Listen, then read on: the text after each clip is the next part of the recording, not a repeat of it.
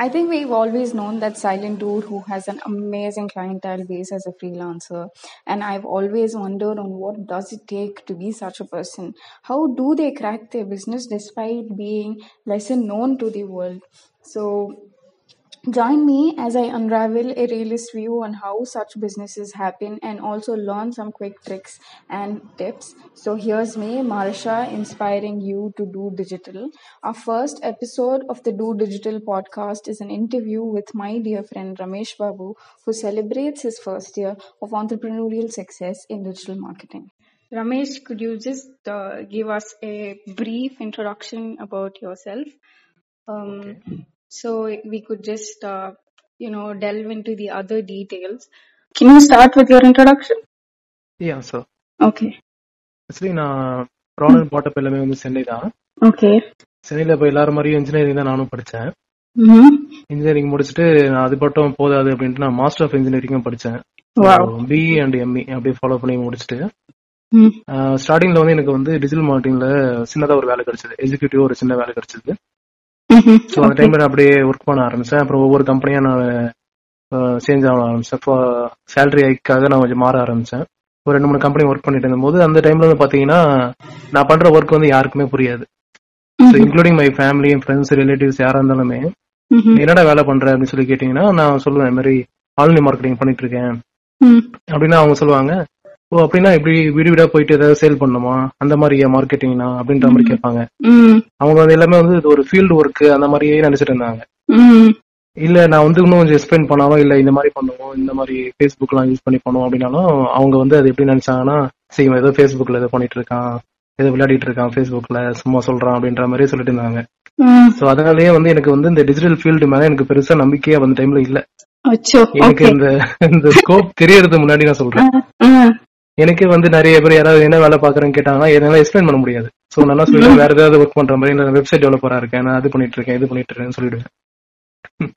So இந்த மாதிரியே போயிட்டு இருந்தது. அப்புறம் ஒரு ஸ்டேஜ் அப்புறம் தான் வந்து ஒரு 3 to 4 years எக்ஸ்பீரியன்ஸ் ஆயிடுச்சு இந்த ஃபீல்ட்ல. அதுக்கப்புறம் தான் வந்து நான் ரியலைஸ் பண்ணேன், அந்த ஒரு டைம்ல ரியலைசேஷன் மொமெண்ட் நடந்துச்சு. இல்ல டிஜிட்டல் ஃபீல்டு தான் இப்ப இந்தியாவோட ஃபியூச்சரு, நல்லா போயிட்டு இருக்கு, நம்ம இதுல கொஞ்சம் நல்லா ஒன்னும் knowledge and technique knowledge experience gain பண்ணிட்டோம்னா நம்ம இதுல டாப் லெவல்ல இருக்கலாம்ட்டு அந்த டைம்ல தான் எனக்கு வந்து அந்த எக்ஸ்பீரியன்ஸே வந்தது. அந்த ரியலைசேஷன் மொமெண்டே அப்பதான் நடந்துச்சு. சோ அதுக்கப்புறம் இன்னொரு விஷயம் நான் நினைச்சேன்னா, நிறைய பேருக்கு இது புரியல, அதுவே ஒரு பிளஸ் நான் நினைச்சேன். இல்ல அது காமன் தான். ஏன்னா நானும் இந்த ஃபீல்ட் ஆஃப் டிஜிட்டல் மார்க்கெட்டிங் இல்லையா, நான் நிறைய பேர்கிட்ட எக்ஸ்பிளைன் பண்ணும்போது எங்க அம்மாக்கே கொஞ்சம் நிறைய புரியாதுன்னு வச்சுக்கோங்களேன். அவங்க கிட்ட கேட்டீங்கன்னா அவங்க வந்து அப்படி என்ன பண்ணணும் இன்ஸ்டாகிராம்ல அப்படின்னு என்கிட்ட அன்னைக்கு கேட்டாங்க. To everybody's knowledge, Instagram is just a photo sharing medium. I think நாங்கெல்லாம் ஒரு மார்க்கெட்டா பாப்போம் அத. அது எல்லாருக்கும் ஒரு it's just a social platform. ஆமா. சோ இது நீங்க இப்பவே எப்படி சொல்றீங்க, நான் சொல்றது வந்து பாத்தீங்கன்னா 2012-13 அந்த டைம்ல சொல்றேன். அப்போ வந்து சுத்தமா இத பத்தி நாலேஜே இருக்காது. ஆமா, அப்பதான் இன்ஸ்டாகிராம்லாம் வர ஆரம்பிச்சது அந்த டைம்ல தான். சோ அந்த டைம்ல ரொம்பவே ஸ்ட்ரகிள் பண்ணேன். சரி அப்புறம் லேட்டரா இதை ரியலைஸ் பண்ணிட்டு இதை சின்சியரா எடுத்துட்டு ரொம்பவே நிறைய பிளாக்ஸ் படிக்கிறது, டெக்னிக்கல் பிளாக்ஸ் படிக்கிறது, நிறைய சர்டிபிகேஷன் பண்றது, சோ இந்த மாதிரி ஒரு நாலேஜ் வந்து இம்ப்ரூவ் பண்ணிட்டே போயிட்டு இருந்தேன். அப்புறம் ஒரு 7 years வந்து பாத்தீங்கன்னா நான் பெரிய பெரிய பிராண்ட்ஸ், சில கம்பெனிஸ் எல்லாம் ஒர்க் பண்ணி முடிச்சிருந்தேன்.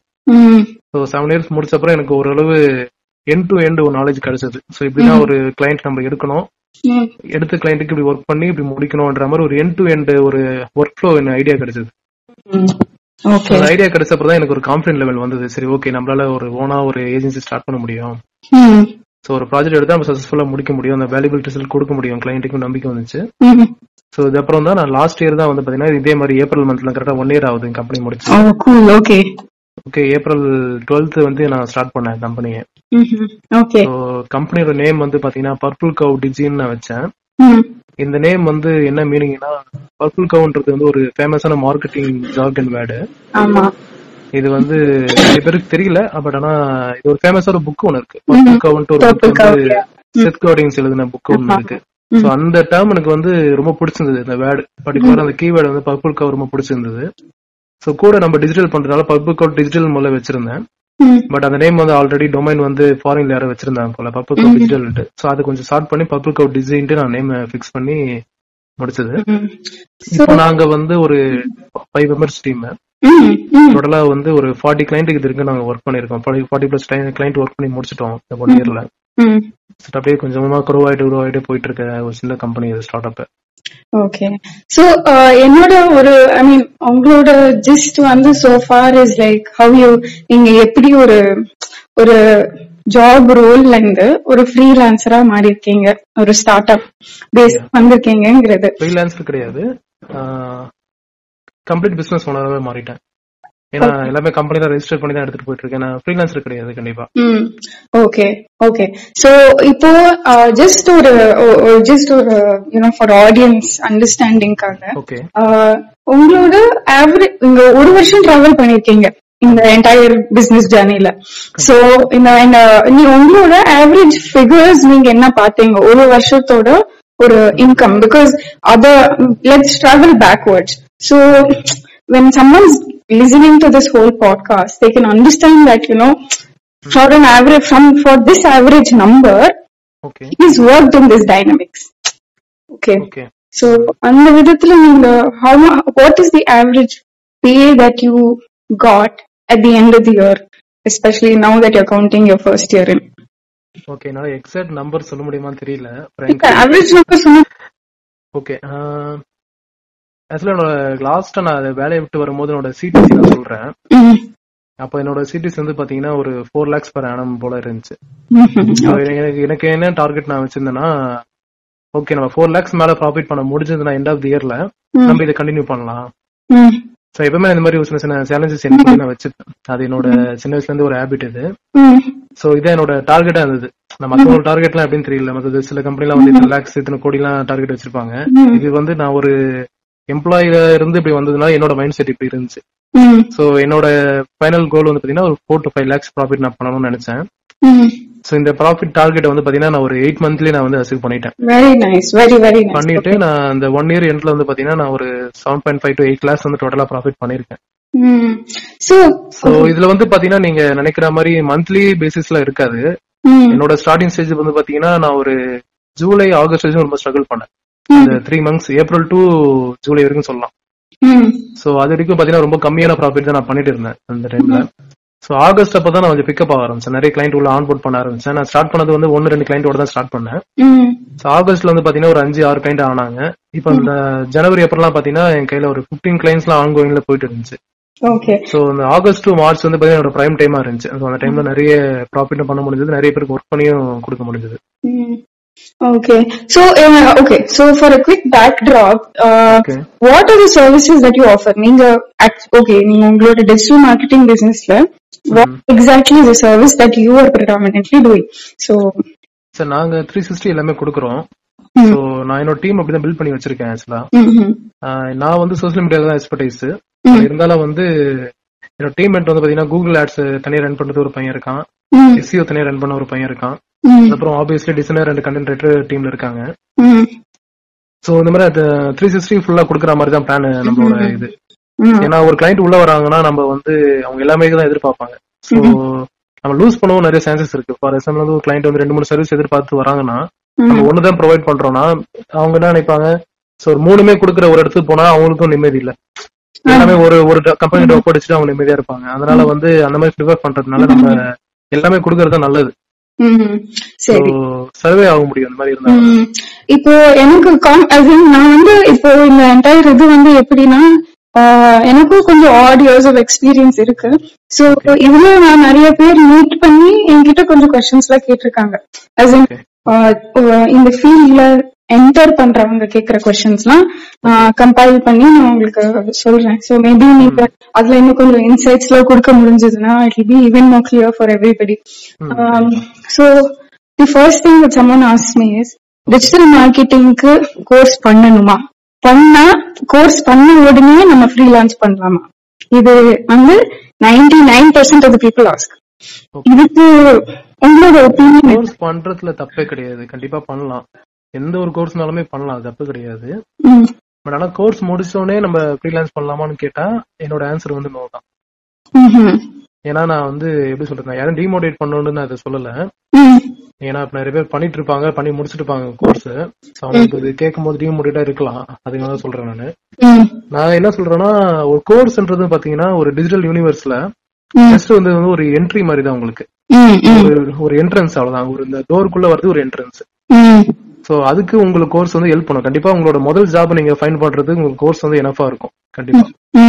பட் நீங்க வந்து ஒரு கிளையண்ட்டுக்கு நீங்க ஒர்க் பண்ணி கொடுக்கணும், ஃப்ரீலான்ஸா ஒர்க் பண்ணணும் இல்ல ஃபுல் டைமா ஒர்க் பண்ணணும்னா உங்களுக்கு வந்து நிறைய பிராக்டிகல் நாலேஜ் வேணும், நிறைய நீங்க ப்ராப்ளம்ஸ் ஃபேஸ் பண்ணிருக்கணும். நீங்க ஒர்க் பண்ணாதான் நிறைய நீங்க ஹிக்கப்ஸ் எல்லாம் ஃபேஸ் பண்ணுவீங்க. அப்பதான் உங்களோட அந்த சால்வ் பண்ற நாலேஜ் வந்து இம்ப்ரூவ் ஆகும், டிசிஷன் மேக்கிங் இது இம்ப்ரூவ் ஆகும் உங்களுக்கு. சோ அதனால என்னோட சஜஷன் என்னன்னா, நீங்க ஃபர்ஸ்ட் ஒரு ஜாப் ஃபைண்ட் பண்ணணும். அங்க அட்லீஸ்ட் நீங்க 1 or 2 years நீங்க ஒர்க் பண்ணுங்க. பண்ணிட்டு இருக்கும்போது நீங்க ஜாபை குயிட் பண்ணாம கொஞ்சம் முடிஞ்சா ஏதாவது ஃப்ரீலான்ஸ் நீங்க எடுக்க முடிஞ்சா ப்ராஜெக்ட் எடுங்க. நிறைய சைஸ் இருக்கு, ஃபிகர் அந்த மாதிரிலாம் இருக்கு. சோ அந்த மாதிரி நீங்க உங்களோட இதை கிரியேட் பண்ணிட்டு உங்களோட நீங்க எதுல ஸ்ட்ராங்கா இருக்கீங்களோ அதுல நீங்க சில ஃப்ரீலான்ஸ் ப்ராஜெக்ட் பண்ணுங்க. உங்களால வந்து கான்பிடண்டா ரிசல்ட் கொடுக்க முடியுது, நம்ம கிளையண்ட் ரெக்யர்மெண்ட் கரெக்டா புரிஞ்சுட்டு நம்ம கரெக்டா ரிசல்ட் டெலிவரி பண்ண முடியுது, எந்த பிரச்சனை இல்லாம இந்த ப்ராஜெக்ட் முடியுதுன்னா ஒரு 2-3 ப்ராஜெக்ட் அப்படி உங்களுக்கு முடிஞ்சிச்சு ஓகேனா உங்களுக்கு ஒரு கான்பிடன்ட் வந்துடும். சோ அதுக்கப்புறம் உங்களுக்கு தெரிஞ்சிடும் எப்படி கிளையண்ட் எடுக்கணும்னு தெரிஞ்சிடும், எடுத்தாலும் எப்படி முடிக்கணும்னு தெரிஞ்சிடும். சோ அந்த ஸ்டேஜ்ல வந்து நீங்க ஃபுல்லா குயிட் பண்ணிட்டு நீங்க ஃபுல் டைம் ஃப்ரீலான்சராவும் ஆகலாம், இல்ல ஒரு ஏஜென்சி ஓனராவும் நீங்க ஆகலாம். சரி, ஓகே. பட் இப்போ அடுத்த क्वेश्चन வந்து என்னன்னா, நீங்க இப்போ இந்த காமன் வெப்சைட் சொல்றீங்க இல்லையா, இந்த ஃபிவர், அப்வொர்க் அந்த மாதிரி இப்போ நிறைய இண்டீட்ல கூட நிறைய போடுறாங்க இப்போலாம் ப்ராஜெக்ட்ஸ் பத்தி. பர்சனலி என்னோட பர்சனல் எக்ஸ்பீரியன்ஸ்ல நான் சொல்றேன். எனக்கு வந்து நான் ஃப்ரீலான்ஸ் பண்ணிருக்கேன். பண்ணதுல எனக்கு வந்து வந்த கிளைண்ட்ஸ் எல்லாமே வந்து ரெஃபரல்ஸ்ல தான் வந்திருக்கு. ஓகே, இந்த வெப்சைட்ஸ்ல இருந்து சோர்ஸ் பண்றது வந்து ஆல்ரெடி நமக்கு தெரியும். இதெல்லாமே வந்து கொஞ்சம் இப்போ ஓவர் கிரௌடா இருக்கு. அதனால இப்போ கரண்டா 2020 யாராவது உள்ள போனாங்கன்னா அவங்களுக்கு ப்ராஜெக்ட்ஸ் கிடைக்குமான்னு எனக்கு தெரியல. சோ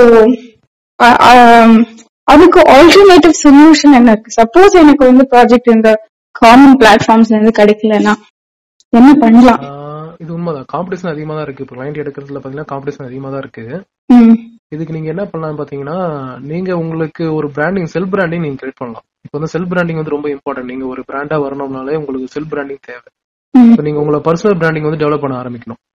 சோ நீங்க உங்களை பத்தியான நிறைய இது நீங்க பண்ணணும். சோ அப்புறம் நீங்க உங்களுக்கு ஓனா நீங்க Facebook ads, lead generation ads நீங்க ட்ரை பண்ணலாம். அதுல வர என்கொயரிஸ் வந்து நீங்க கோல் காலிங் பண்ணி நீங்க கன்வெர்ட் பண்ண ட்ரை பண்ணணும். இது ஒரு வே. இன்னொரு வே வந்து ஆர்கானிக்கா என்ன பண்ணலாம்னு பாத்தீங்கன்னா, சில ஃபேஸ்புக் பேஜஸ் இருக்குல்ல, நீங்க நிறைய பேஜஸ் நீங்க பாக்கணும், நிறைய பிராண்டோட பேஜஸ் நீங்க பாக்கணும். பாத்துட்டு நீங்க ஏதாவது பர்டிகுலர் பிராண்ட் வந்து பாக்கும்போது தெரியும் இவங்க டிஜிட்டல் பண்றாங்களா இல்லையா, ஒரு நம்ம ஐடென்டிஃபை பண்ணலாம். எல்லாம் பண்ணிட்டு இருந்தாலும் சில மிஸ்டேக் கூட பண்ணிட்டு இருப்பாங்க. இதை நீங்க நோட் பண்ணிடணும். நீங்க நோட் பண்ணிட்டு இதெல்லாம் அவங்க பண்றாங்க, இது இப்படி பண்ணாலும் இப்படி பண்ணா நல்ல இம்ப்ரூவ்மெண்ட் வரும்னு தெரிஞ்சதுன்னா நீங்க டைரக்டா அவங்களோட பேஜுக்கு நீங்க மெசேஜ் பண்ணலாம். அந்த மாதிரி நான் உங்க பேஜ் செக் பண்ணேன், உங்க பேஜ்ல கண்டென்ட் எல்லாம் இப்படி இருக்கு, நீங்க இந்த மாதிரி கண்டென்ட் போட நல்லா இருக்கும், நீங்க இந்த மாதிரி ஆட்ஸ் ரன் பண்ணலாம், நீங்க ஆட் ரன் பண்ண மாட்டீங்க, இது பண்ணா உங்களுக்கு நல்ல ரிசல்ட் கிடைக்கும், I can help you with that அப்படின்ற மாதிரி நீங்க சொன்னீங்கன்னா அவங்க மேபி உங்களுக்கு வந்து ரெஸ்பாண்ட் பண்ணுவாங்க. சோ அது மூலமா உங்களுக்கு கன்வர்ஷன் நடக்கும். இந்த மாதிரி கூட நீங்க கிளைண்ட் எடுக்கலாம். நீங்க டெய்லி நீங்க ஒரு 5 பேஜ் நீங்க வந்து மெசேஜ் பண்ணீங்கன்னா உங்களுக்கு ஒரு ரிப்ளை கிடைக்கும் கண்டிப்பா ஒரு நாள். கண்டிப்பா ஒரு மாசத்துல நான் உண்மையா ஃப்ராங்கா சொன்னா நம்ம சில ப்ராஜெக்ட் நான் அப்படி எடுத்திருக்கேன். எடுத்ததுக்கு எனக்கு ஒர்க் அவுட் ஆயிருக்கு. அதனால வந்து நான் தைரியமா சொல்றேன் இது ஒர்க் அவுட் ஆகும். சோ நீங்க வந்து அந்த மாதிரி பண்ணலாம், அந்த மாதிரி ட்ரை பண்ணலாம். சோ அப்ப வந்து உங்களுக்கு ஆப்பர்ச்சுனிட்டி நிறைய கிடைக்கும். சோ நீங்க அப்புறம் நேர்ல போய் மீட் பண்ணி அது அவங்களுக்கு கோல் காலிங் பண்ணி கொஞ்சம் எடுத்து போயிட்டு நீங்க இத ஃபினிஷ் பண்ணலாம், டீல் நீங்க கிராக் பண்ணலாம். சரி, ஓகே. சோ இப்போ இன்னொரு क्वेश्चन அப்படியே எனக்கு என்ன தோணுச்சுன்னா, இந்த நிஷ்ங்கிறது ஒரு ரொம்ப ஃபேமஸான டாபிக் நமக்கு தெரிஞ்சது. நம்ம வந்து இதுல ஃபோக்கஸ் பண்ணி இத பத்தி நம்ம செல்ஃப் பிராண்டிங் பண்ணி இத வந்து நம்ம புஷ் பண்ணா நமக்கு வந்து ஒரு பெரிய கிளையண்ட் கூட கிடைக்கும் அப்படிங்கிற ஒரு தாட் ப்ராசஸ் இருக்கு. ஆனா பர்சனலி எவர் சின்ஸ் நான் உங்களோட வேலை பண்ண டைம்ல இருந்தே I have been observing you. So I've seen that you take a varied budget of projects. நீங்க வந்து ஹை எண்ட் கிளைண்ட்ஸ் தான் எடுப்பேங்கிற உங்களுக்கு ரெஸ்ட்ரிக்ஷன் கிடையாது. நீங்க சின்ன கிளைண்ட்டும் எடுப்பீங்க, மீடியம் கிளைண்ட்டும் எடுப்பீங்க, பெரிய கிளைண்ட்டும் எடுப்பீங்க. இது என்னோட அனாலிசிஸ். சோ நீங்க அதை பத்தி என்ன யோசிக்கிறீங்க? நம்ம வெறும் பெரிய கிளைண்ட் எடுத்துட்டு அதுல இருந்து எடுத்து மிச்ச கிளைண்ட் இன்வெஸ்ட் பண்ற மாதிரியா, இல்ல என்ன மாதிரி? ஓகே, எனக்கு இந்த கான்செப்ட்ல முதல்ல நம்பிக்கை இல்ல. ஃபர்ஸ்ட் ஆஃப் ஆல் வந்து சின்ன பிராண்ட் பெரிய பிராண்ட் இந்த கான்செப்ட்ல எனக்கு நம்பிக்கை இல்ல. சொன்னீங்கன்னா இப்போ நான் பெரிய பிராண்டு தான் ஒர்க் பண்ணுவேன்னு நினைச்சீங்கன்னா அப்புறம் நீங்க ஆல்ரெடி நீங்களே சொல்லிட்டீங்க அது பெரிய பிராண்டுன்ட்டு, அப்புறம் நீங்க என்ன புதுசா அதுல பண்ண முடியும்? ஓகேங்களா, நீங்க பெரியவே சொல்லலாம் நான் பெரிய பிராண்டுக்கு நான் ஒர்க் பண்ணிருக்கேன். ஃபார் எக்ஸாம்பிள் கேட்பரி நான் ஒர்க் பண்றேன்னா கேட்பரிக்கு நான் ஒர்க் பண்ணிருக்கேன்னு நீங்க சொல்லலாம். அது ஒரு இது இருக்கு, நான் இல்லன்னு சொல்லல. பட் ஆனா கேட்பரி வந்து எல்லாருக்குமே தெரிஞ்ச பிராண்டு தான். சோ அதுல நீங்க என்ன புதுசா பண்றீங்கன்றது இருக்கு. சோ நீங்க ஒரு பிராண்ட் வந்து சின்ன பிராண்ட் நீங்க எடுத்து நீங்க அதை கேட்பரி லெவலுக்கு கொண்டு போறீங்க, அடுத்த லெவலுக்கு நீங்க கொண்டு போனீங்கன்னா தான் நீங்க யாருன்னு தெரிவிங்க, மக்கள் மத்தவங்களுக்கு நீங்க யாருன்னு தெரிவிங்க. கரெக்டுங்களா? சோ நான் என்ன சொல்ல வரேன்னா, நீங்க சின்ன பிராண்ட் பெரிய பிராண்டுன்னு நாம எதுவுமே நான் பார்த்தது கிடையாது. அது வந்து நிறைய ஃபேக்டர்ஸ் நம்ம மெஷர் பண்ணலாம். பட்ஜெட் வச்சு மெஷர் பண்ணலாம், எவ்வளவு லாங் டைம் டிராவல் பண்றாங்க வச்சு மெஷர் பண்ணலாம். இதெல்லாம் வச்சு நம்ம இது பண்ணலாம். நான் எப்படி மெஷர் பண்றேன்னா, ஒரு கிளைண்ட் வந்து நம்ம ட்ரஸ்டடா இருக்காங்க, நம்ம கிட்ட ரொம்ப நாள் டிராவல் பண்றாங்கன்னா அது எனக்கு பெரிய பிராண்ட் தான். அது வந்து நான் வேல்யூ வச்சு பார்க்க மாட்டேன். 10,000 ரூபாய் பட்ஜெட்டும் பண்ணட்டும், 1 lakh பண்ணட்டும். பட் வந்து எனக்கு கான்ஸ்டன்டா பிசினஸ் கொடுக்குறாங்க, ரெகுலரா பேமெண்ட் கரெக்டா பண்றாங்க, என்ன வந்து கரெக்டா ஃபுல்லா ட்ரஸ்ட் பண்றாங்க, அவங்களோட கம்யூனிகேஷன்ஸ் நல்லா இருக்கு, எனக்கும் கிளைண்ட்டுக்கும் கிளைண்ட் சர்வீசிங்ல எந்த ப்ராப்ளமும் இல்ல அப்படின்னு எனக்கு தோணுச்சுன்னா அது எனக்கு பெரிய கிளைண்ட். சோ அவங்க நம்ம லைஃப்ல தான் நம்ம டிராவல் பண்ணிட்டே வருவாங்க, அவங்களும் ஹாப்பியா இருப்பாங்க, நம்மளும் ஹாப்பியா இருப்பாங்க. இந்த மாதிரி கிளைண்ட் கிடைக்கிறது தான் வந்து ரொம்பவே குரூசியல். ஏன்னா பெரிய கிளைண்ட் நம்ம எடுக்கலாம், ஒரு 3 lakhs கிளைண்ட் எடுக்கலாம், 5 lakhs கிளைண்ட் எடுக்கலாம். பட் அது 1 monthலயே அது முடிஞ்சு போயிடுச்சுன்னா அது வேஸ்ட். சோ நம்மளுக்கு சஸ்டைன்ட் ஆகணும் கிளைண்ட், அவங்களுக்கு நம்மளுக்கு உள்ள வேவ் லென்த் நல்லா இருக்கணும். இதெல்லாம தான் எனக்கு வந்து மெயின் ஃபேக்டர். சோ இப்போ இன்னொரு क्वेश्चन என்னன்னா, நம்ம this is something that I personally நான் நிறைய ஃப்ரீலான்ஸ் பண்ணும்போது எனக்கு மத்தவங்க யாராவது ஃப்ரீலான்ஸ் பண்ணணும்னு இருக்கிறவங்க வந்து என்கிட்ட கேக்குற क्वेश्चन வந்து இதுதான். Do you think that இப்போ நம்ம கிட்ட செல்ஃப் பிராண்டிங் இல்லன்னு வச்சுக்கோங்களேன், நம்ம ஃபேஸ் எல்லாமே பிரைவேட்ல வச்சிருக்கோம், நம்ம பப்ளிசிட்டி எதுவுமே கிடையாது, ஆனா கிளைண்ட் எடுக்கணும், ரெஃபரல்ஸ்ல கிளைண்ட் வரும். சரி, அப்படியே எனக்கு 2-3 ரெஃபரல்ல கிளைண்ட் வந்ததுன்னா கூட நான் அதுல ஒர்க் பண்ணி நான் சக்சஸ்ஃபுல்லா இருக்கேன். Do you think that there is a proven route of creating a brand after doing 2-3 projects or 2-3 freelance clients, and then creating your social media presence and then running a sponsored ad on top of that, so that இன்னும் கொஞ்சம் reach இருக்கும், இன்னும் recall value இருக்கும்? Do you think that is the என்ன சொல்றது ஒரு proven track of success? இல்ல நீங்க ஒண்ணும் இல்ல இந்த மாதிரி பண்ண வேண்டாம், நம்ம வேற ரூட்ல கூட பண்ணிக்கலாம் அப்படின்னு ஏதாவது ஒரு ஒப்பீனியன் இருக்கா? சொல்லணும்னா எப்படி சொல்றதுன்னா, இப்போ நீங்க ஒரு டிஜிட்டல் ஏஜென்சி ஸ்டார்ட் பண்ண போறீங்க, இல்ல ஒரு ஃப்ரீலான்ஸ் கரியருக்கு ஸ்டார்ட் பண்ண போறீங்கன்னா, ஃபர்ஸ்ட் ஆஃப் ஆல் வந்து உங்களோட ஸ்ட்ரென்த் என்னன்னு தெரிஞ்சுக்கணும். எந்த ஏரியால நீங்க எக்ஸ்பர்டைஸா இருக்க போறீங்க. ஏன்னா டிஜிட்டல் வந்து பெருசு, அதுல வந்து நீங்க ஃபேஸ்புக் மார்க்கெட்டிங் பண்ண போறீங்களா இல்ல கூகுள் ஆட்ஸ் நீங்க எக்ஸ்பர்ட் ஆக போறீங்களா நம்மள தெரிஞ்சுக்கணும். ஃபர்ஸ்ட் நீங்க தெரிஞ்சுட்டீங்கன்னா, நீங்க அந்த ஃபேஸ்புக் மார்க்கெட்டிங் நீங்க எடுக்கிறீங்கன்னா இப்ப நீங்க அதுல வந்து நாலேஜ் நீங்க இம்ப்ரூவ் பண்ணிக்கணும் நிறைய. சோ அது ரிலேட்டடா நிறைய நீங்க கிளைண்ட் எடுத்து உங்களோட போர்ட்ஃபோலியோவை ஸ்ட்ராங் பண்ணணும் முதல்ல. ஓகேங்களா, நீங்க வந்து ஃபேஸ்புக் மார்க்கெட்டிங் பண்றீங்கன்னா, நான் ஒரு 10 கிளைண்ட் ஃபேஸ்புக் மார்க்கெட்டிங் பண்ணிருக்கேன், பண்ணதுனால எனக்கு இந்த ரிசல்ட் கிடைச்சிருக்கு அப்படின்னு நீங்க ஒரு கேஸ் ஸ்டடியை வந்து ஃபுல்லா ரெடி பண்ணணும், ஒரு போர்ட்ஃபோலியோ பில்ட் பண்ணிக்கணும் அதை சுத்தி. அதை அடுத்து நீங்க என்ன பண்ணணும்னா உங்களோட நீச் ஏரியாவை நீங்க கண்டுபிடிக்கணும், நீச் ஆடியன்ஸ் நீங்க கண்டுபிடிக்கணும். ஃபார் எக்ஸாம்பிள் வந்து நீங்க ரியல் எஸ்டேட் ஆட் ரன் பண்றதுல நீங்க எக்ஸ்பர்ட், சோ அப்படின்ற மாதிரி நீங்க ஒரு இது கிரியேட் பண்ணணும். ஃபார் எக்ஸாம்பிள் வந்து நான் வந்து ரியல் எஸ்டேட் ஆட் வந்து நிறைய பேருக்கு ரன் பண்ணிருக்கேன், ஒரு 5-6 கிளைண்ட்டுக்கு ரன் பண்ணிருக்கேன். சோ என்னால ரியல் எஸ்டேட் ப்ராஜெக்ட் வந்து நான் ஈஸியா எடுத்து பண்ண முடியும், இதே என்னோட ஸ்ட்ரென்த் அப்படின்னு நீங்க காட்டிட்டீங்கன்னா நீங்க அந்த மாதிரியே ப்ராஜெக்ட் நிறைய நீங்க எடுக்க முடியும். இது நீங்க சோ பண்ணி நிறைய ரியல் எஸ்டேட் கிளைண்ட் நீங்க பிடிக்க முடியும். சோ இது ஒண்ணு. ஒன்ஸ் வந்து நீங்க அந்த எக்ஸ்பர்டைஸ் கண்டுபிடிச்சிட்டு நீங்க ஒரு போர்ட்ஃபோலியோ பில்ட் பண்ணிட்டீங்கன்னா, அடுத்த ஸ்டேஜ் வந்து பாத்தீங்கன்னா நீங்க வந்து உங்களோட ப்ராஜெக்ட் வந்து உங்களோட சர்வீசஸ் வந்து நீங்க டைவர்சிட்டி பண்ணலாம். சோ நீங்க நிறைய சர்வீசஸ் வந்து நீங்க கொஞ்சமா ஆட் பண்ணிட்டே போலாம். நீங்க சொல்லலாம், நாங்க ஃபேஸ்புக் நல்லா பண்ணிட்டு இருந்தோம், இப்ப நாங்க இந்த சர்வீஸ் ஆரம்பிச்சிருக்கோம்னா அவங்க நம்புவாங்க, they will trust you. சரி, okay. So I'm going to take a step back from here, Ramesh. So இப்போ நீங்க போர்ட்ஃபோலியோன்னு சொன்னீங்க. சோ எனக்கு டக்குன்னு தோணுச்சுன்னா, சப்போஸ் நான் வந்து இப்போ ஜஸ்ட் எனக்கு ஒரு 6 months ஏஜென்சி எக்ஸ்பீரியன்ஸ் இருக்குன்னு வச்சுக்கோங்க. நான் கிளைண்ட்ஸ் இப்போ வரைக்கும் எடுத்ததே கிடையாது. ஆனா நான் வந்து எப்படியோ கோல் காலிங் பண்ணி ஒரு கிளைண்ட் நான் பிடிச்சாச்சு, அவர்கிட்ட நான் மீட்டிங்க்கு வரேன். அவர் என்ன திருப்பி கேக்குறாரு, போர்ட்ஃபோலியோ வேணும் அப்படின்னு கேக்குறாரு. அந்த டைம்ல என்ன பண்றது? How do we create a portfolio? As in, just நீங்க simple words சொல்லுங்க. Maybe if we have a better demand, we can do a separate session on this whole portfolio building later. Yeah, correct. அது எப்படி சொல்றது, எனக்கு வந்து அது நார்மலா அமைஞ்சிருச்சு luckily. ஏன்னா நிறைய கம்பெனி ஒர்க் பண்ணனால நான் அந்த ப்ராஜெக்ட் எல்லாம் ஒர்க் பண்ணிருக்கேன்னு சொல்லி நல்ல கிளைண்ட் எடுக்க முடிஞ்சது ஸ்டார்டிங் ஸ்டேஜஸ்ல.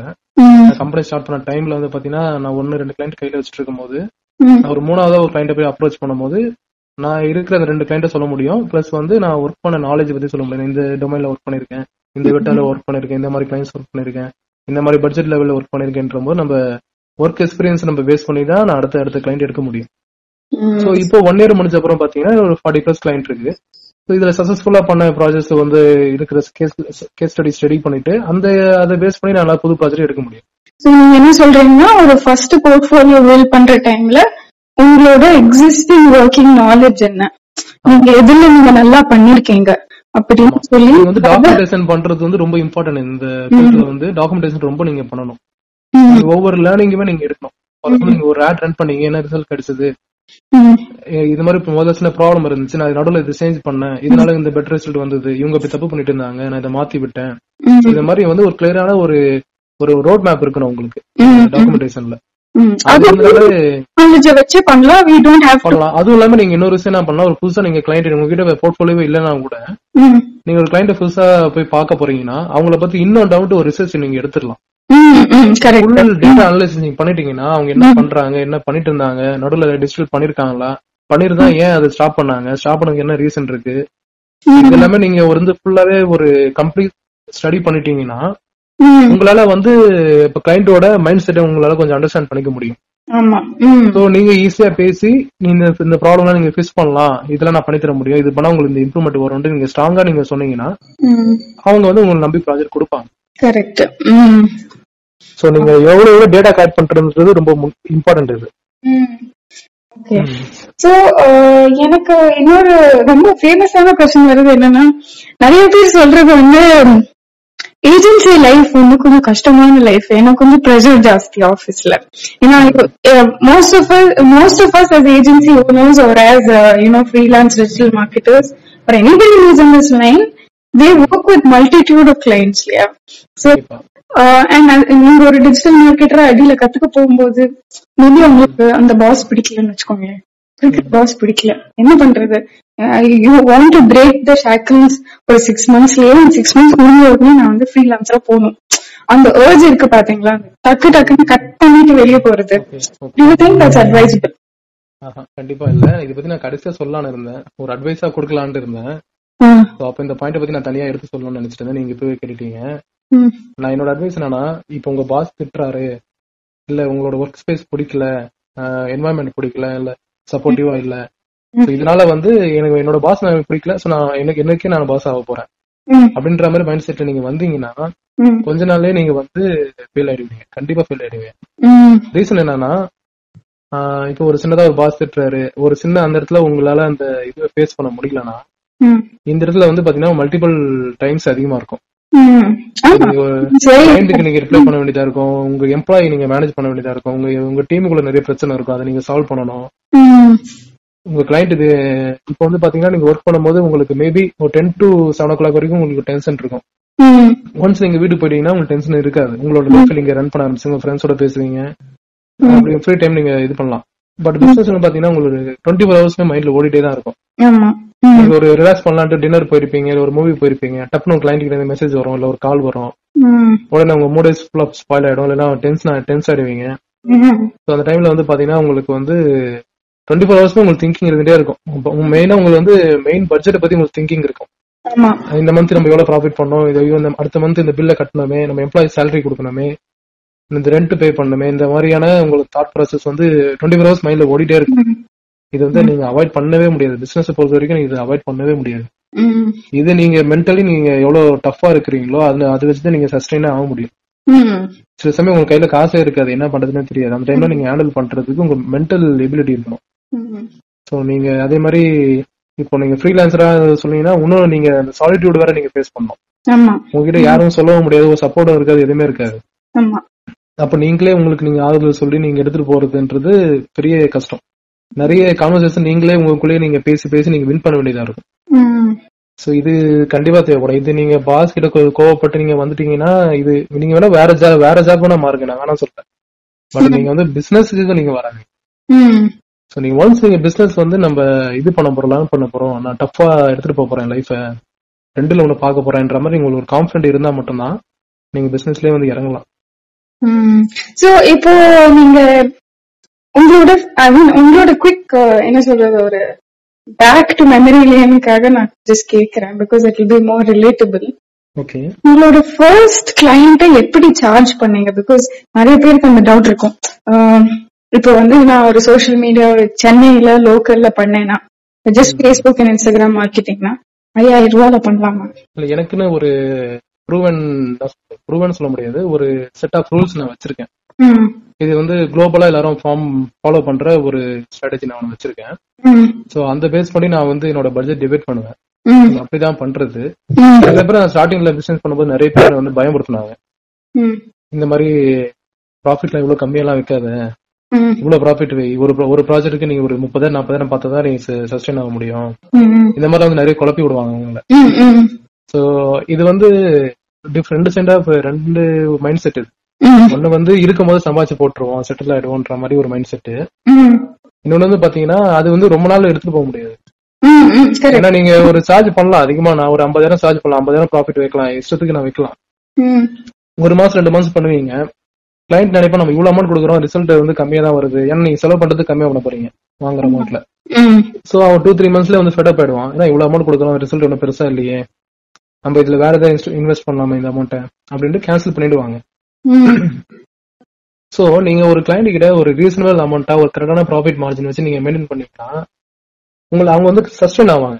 இப்போ நீங்க மந்த்லி 20,000 ரூபாய் கண்டினியூஸா 1 இயர் சம்பாதிக்கும், ஒரு 40,000 ரூபாய் வந்து ஒரு மாசத்துல சம்பாதி முடிக்கிறதும் நிறைய டிஃபரன்ஸ் இருக்குல்ல.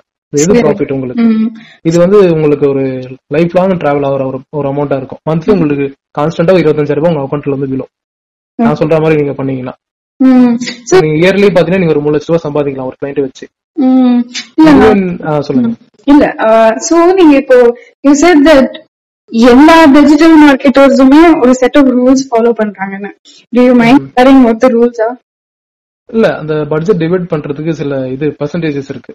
ஃபார் எக்ஸாம்பிள் வந்து நம்ம கிரியேட்டிவ்க்கு இவ்வளவு சார்ஜ் பண்ணணும், சோ டிசைனருக்கு இவ்வளவு பெர்சன்டேஜ் நம்ம இல்ல இந்த ஓவரால் பட்ஜெட்ல நம்ம ஸ்பெண்ட் பண்ணணும், கண்டென்ட் ரைட்டருக்கு இத்தனை பெர்சன்டேஜ் ஸ்பெண்ட் பண்ணணும், ஒரு டிஜிட்டல் மார்க்கெட்டருக்கு இவ்வளவு ஸ்பெண்ட் பண்ணணும், ஆடுக்கு இவ்வளவு செலவு பண்ணணும், இது வந்து நம்ம ப்ராஃபிட் மார்ஜின் அப்படின்ற மாதிரி ஒரு கால்குலேஷன் ஒன்று இருக்கு formula. So on an average okay so that depends on எந்த ரீஜனல் ஏரியால இருக்கீங்கன்னு. அது கண்டிப்பா சென்னை வந்து கொஞ்சம் ratings will be different, Mumbai will be different, Pune will be different. Down south ரொம்ப கம்மி.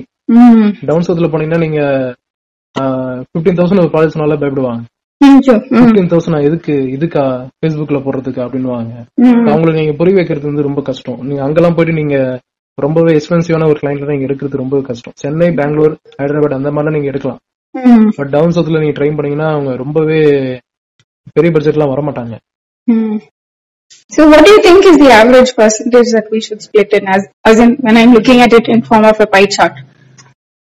50% வந்து ஆட் பட்ஜெட்டா வச்சுக்கலாம். நம்ம டோட்டலா 100%ல 50% வந்து இந்த ஃபுல்லா நம்ம செலவு பண்ண பொறுத்து.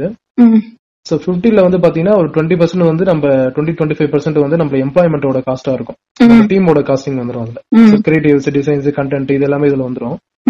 ஒரு 25% வந்து பாத்தீங்கன்னா நம்மளோட ப்ராஃபிட்டா இருக்கும், கம்பெனியோட ப்ராஃபிட்டா இருக்கும், ஏஜென்சியோட ப்ராஃபிட்டா இருக்கும். 20-25% வைக்கலாம் maximum. So that's like the nominal pricing that we can do across the board. ஆமா கண்டிப்பா. Okay. So இப்போ எனக்கு இன்னொரு क्वेश्चन எனக்கு என்ன தோணுச்சுன்னா, நிறைய பேர் வந்து so while I meet several digital marketers, a lot of them who are just like starting out now, they feel that இல்ல மாரிஷா நான் வந்து கொஞ்சம் கிரியேட்டிவ் கிடையாது, எனக்கு எதுவும் தெரியாது, எனக்கு ஆட்ஸ் மட்டும் தான் ரன் பண்ண தெரியும். ஓகே, அதனால என்னால ரொம்ப கிளைண்ட்ஸ் எல்லாம் எடுக்க முடியல. நான் வந்து பிடி பிசினஸ் டெவலப்மெண்ட்ல இல்ல கோல்ட் காலிங்ல ரொம்ப நார்மல், எனக்கு பேசவே தெரியல. சோ நான் வந்து I am dependent on someone else to pick clients for me. And நான் வந்து அந்த பர்டிகுலர் பர்சன் வந்து is not available right now, so I am out of business right now அப்படிங்கிறாங்க. சோ நீங்க அந்த மாதிரி ஒரு சிச்சுவேஷனுக்கு how do you think we should tackle? இல்ல நம்ம அடாப்ட் ஆகிக்கணும் எல்லாத்துக்குமே. நம்ம டிஜிட்டல்ல இருக்கிறோம்னா நம்ம எல்லா வேலையுமே நம்ம பாக்குற அளவாச்சு நம்ம பார்க்க முடியாட்டியும் அட்லீஸ்ட் தெரிஞ்சு வச்சிருக்கிற அளவாவது நம்ம வந்து இம்ப்ரூவ் ஆகிக்கணும். ஃபார் எக்ஸாம்பிள் வந்து பாத்தீங்கன்னா இப்ப நீங்க வந்து ஒரு ஏஜென்சி ஸ்டார்ட் பண்ண போறீங்க, உங்களுக்கு வந்து டிஜிட்டல் பத்தி எந்த ஒரு நாலேஜுமே இல்ல, சுத்தமா நாலேஜ் இல்ல வச்சுக்கோங்க.